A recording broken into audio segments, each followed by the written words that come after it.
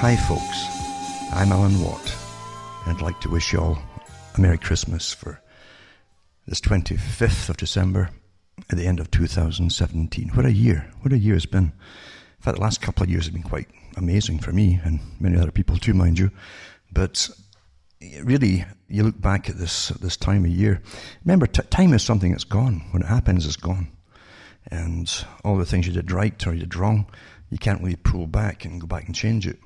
You can only change any damage you may be done to yourself or others, hopefully, in the coming years. And that's really what life's about, isn't it?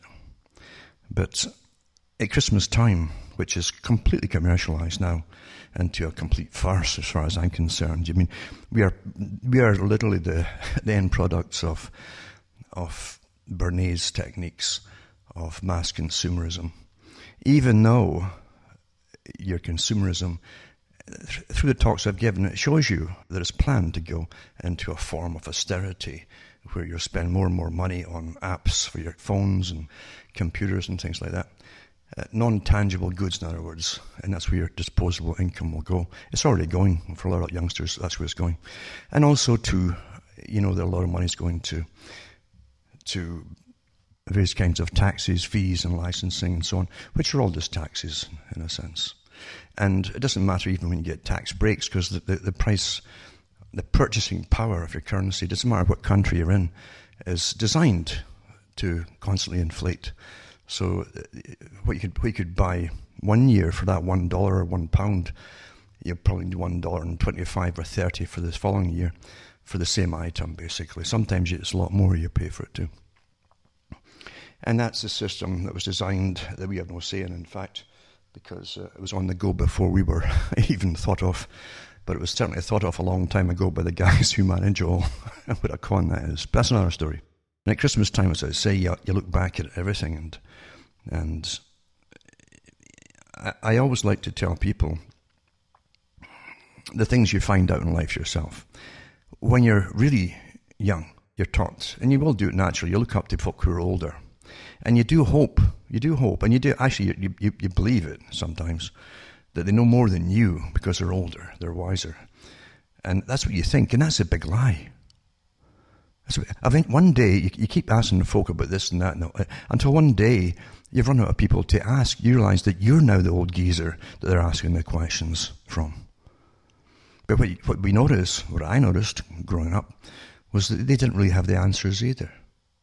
And so when they poo-poo things or put things off or we'll tell you later or one day we'll tell you this or tell you that, they don't, because they don't know themselves. And that's an eye-opener in itself when you really fathom that out. It really gives you a jolt to realize how many people really don't know the most important thing of all, about the system that you're living in. They really don't know. They do accept it as normal. They've been trained to believe it's normal. Why shouldn't you? I mean, you shouldn't have to get born into a system and be paranoid about it. And the techniques of control are so perfect today that most folk never fathom it out. They think we're stumbling along through time and big things just happen spontaneously or in reaction to crisis, like temporary fixes and things like that. But nothing is further from the truth. And that's what I try to show throughout the year in the talks I give, is that everything's planned by the big associations. And this isn't conspiracy talk because they publish it in their own publications. It's just that nobody reads it. And some of it is written in such a way as to put you off. There are techniques of putting you off from reading things. We all know this. We all know it. Of course we do. We've been through it too, through schooling and different things as well, where you've got books handed to you that's like, it's just too much to wade through it. It just seems nonsensical. It's like history. Why would you get a big book on history? And all it used to have at one time was dates and times of battles and who the generals were and things like that, down through time. You never heard about the people or the folk who lived in the villages and their names or anything, and how life was for them. It was all about the powerful meeting another powerful opponent and using the little people to fight wars for themselves. And that's all they talked about, is about who won so-and-so. It's kind of like multi-billionaires and millionaires, and you'll read about so-and-so, oh, he built this house or he built this castle. No, he didn't build anything. He never lifted a trowel and some cement and built anything in his life. The people did it, but the people don't count. That's why they don't tell you their names.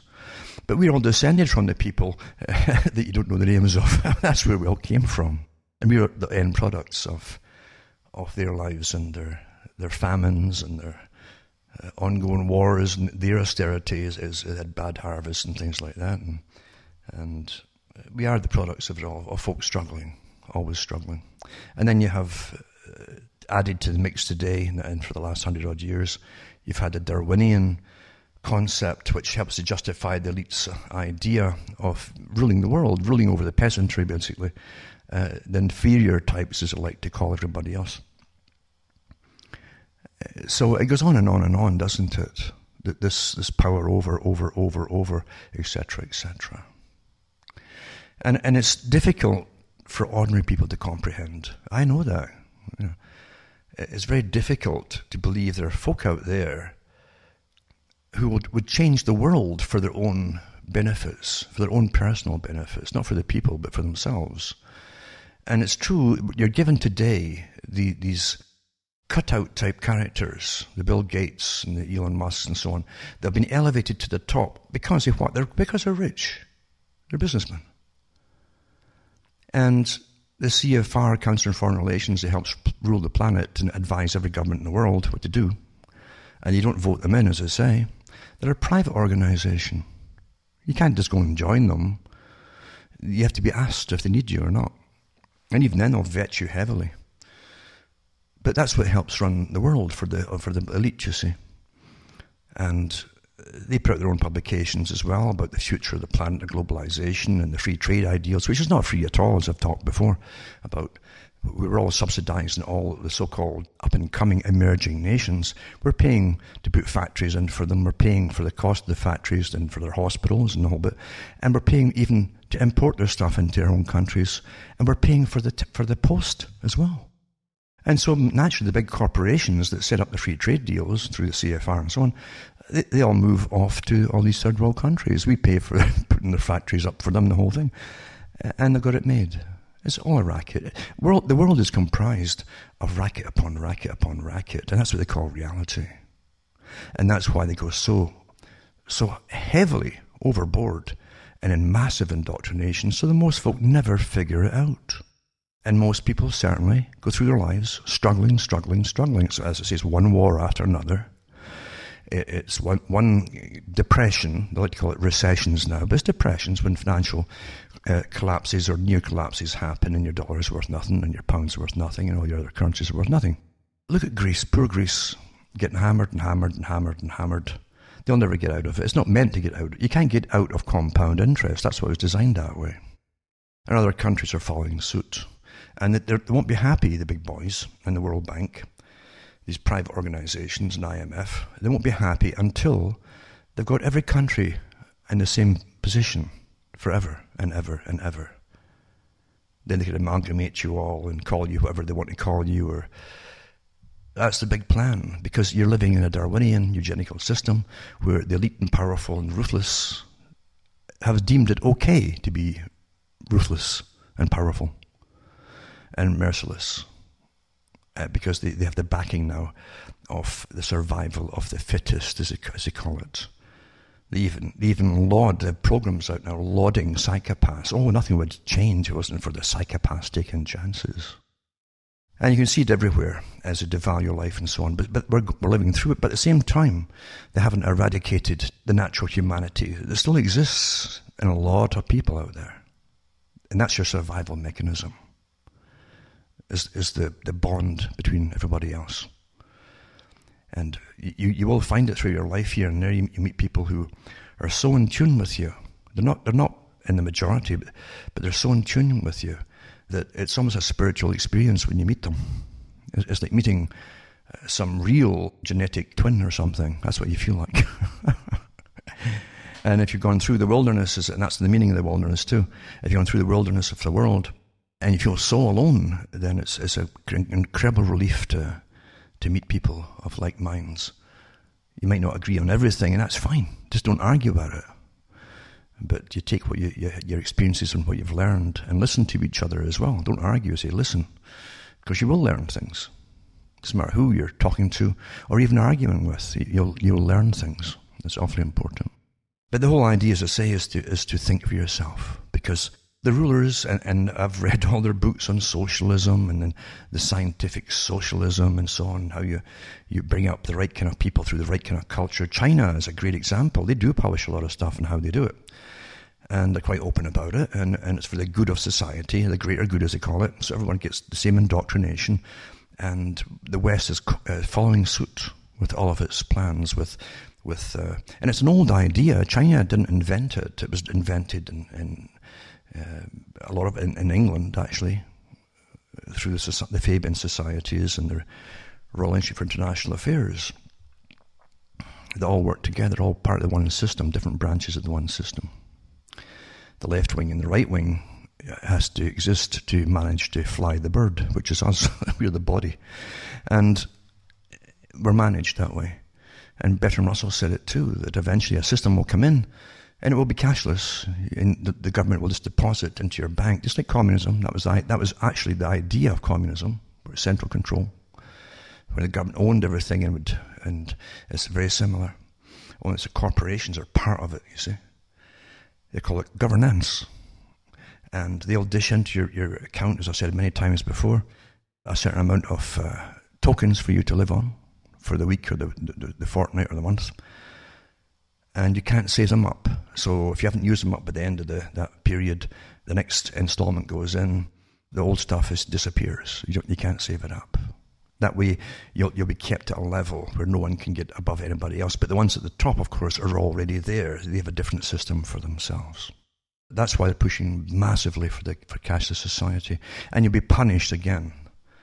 Anything you need for rent and so on, you get punished. They'll withhold your credits and withhold this, and because you're bad, until it gets through that you better apologize and just do what you're told. And that's the system we're in now, the same Chinese system, where you must have social approval and social disapproval. That's what they're using. They're actually trying people, like a court. They're trying them. This is the idea, to get you into likes, dislikes, and so on, or this person good or the bad, and you'll eventually try them on the internet. So it's mob rule, but the mob always does what they're told, and you won't even know who's at the very top leading the mob. You see, they don't know either. It's all done by plan. And that's how you'll learn very quickly not to say this, not to say that, and you'll actually plead positive for the government all the time, and that's what they want. No conspiracy here. They've published it all in China. And don't forget, I've read the articles from the mainstream newspapers and all the big foundations saying that China, and the United Nations, that says China is the model state for the world. That's the model state for the world. We're all to copy them eventually. And China will take over from the US eventually as a policeman of the world. And that was actually published in the 1930s by the group that eventually became known as the Royal Institute for International Affairs, Council on Foreign Relations. We're living through a big plan, but we're not defeated yet. As long as there's enough people there who can reclaim their identity, and by that, it's just your identity is your mind. That's what, as far as I'm concerned, that's your mind. That's sanity. Sanity. Not some other bizarre, broken system they give you, which will break you up. If it's some other kind of strange identity, I'm talking about your mind itself. If you can't reclaim your mind, you got nothing. You got nothing. You're a clone. You're a clone. You're given this mind for its uniqueness, for the ability to reclaim its uniqueness. And the worlds that you can go to are the worlds that are all contained inside the mind, if you allow it to take over and guide you as well. So here we are at Christmas again. As I say, it's all commercialized now. It's so terrible, isn't it? And it's all for the corporations. And they've trained the whole society to get crazy about it and buy. And we know, I've gone through the talks before, where they know that toothbrush, that special toothbrush, or that toothpaste doesn't make you happy at all. It's all a con, and it's the same all the things that you buy too, you see. We need bare essentials. If you can't have the essentials, you won't have a good life at all. Bare essentials: heat, clothing, shelter, and work. I mean, they're taking work away from you too through free trade. But so you've got to find something you can do yourself. But all these things are essential for your own survival and your own mental health. And you can't have mental health if you're freezing to death, as they are in some places in Britain right now, with a massive, can you imagine the burden of taxation they have? A country that's already sinking, you might say. If it could sink, it would sink with the masses that are on it right now coming in all the time. And a welfare system that's based on pure borrowing, because there isn't enough folk left to pay all the borrowing anymore. It is accumulating like crazy. So it can't last. It doesn't matter if Britain leaves Europe or not, and it should never go in the first place, but if it leaves it, it's going to have inherent problems from now on. Already has. It's got gangs everywhere now that can be literally, and you can see them in the newspapers and going around squirting acid into shopkeepers' faces and plundering them and so on. And this is just to be the normal, and folk are getting told to accept it. This is normal, and terrorism's normal from now on, and so on. And that doesn't leave you much hope. A lot of people, if they can, will leave and they'll get out, and if they can. And for other ones too, they'll have to move into areas that are still fairly rural to get some peace and safety, I think. And at least be able to feed themselves with a good garden or something. But that shows you, as I say, getting back to what I was saying about the Elon Musk and the Gates and all the rest of them, the ones that the CFR said eventually, all these philanthropists, as I like to call them, these must take their rightful place in governance, world governance. Council on Foreign Relations said that. Well, have you seen your constitutions changed to accommodate that? Of course not. Well, why is your government pushing all and giving them all this power? Individuals' power. That's a different story again, of course. And that's why we're in the mess we're in, with all these so-called great thinkers of the past that were elevated up there, who decided to like the Fabian Society, you can smash the world like on an anvil and bash it into the proper shape that it should be in, according to all the control freaks that were managing it all. Nothing's changed. And these people at the top are fanatics, and they're ruthless, and they're psychopaths. They don't walk amongst the mess that they create for everybody else. They don't live near them either. So when I first came out, I said it's not for everybody. It's not for everybody. But for those who are seeking truth, at least I can maybe help here and there and stop you bashing your own heads against the wall when you just know that what you're being told and what you can find out is not enough. It doesn't mesh. It doesn't mesh. And the people with the best minds tend to turn on themselves, decline in their brain. And they won't fit in.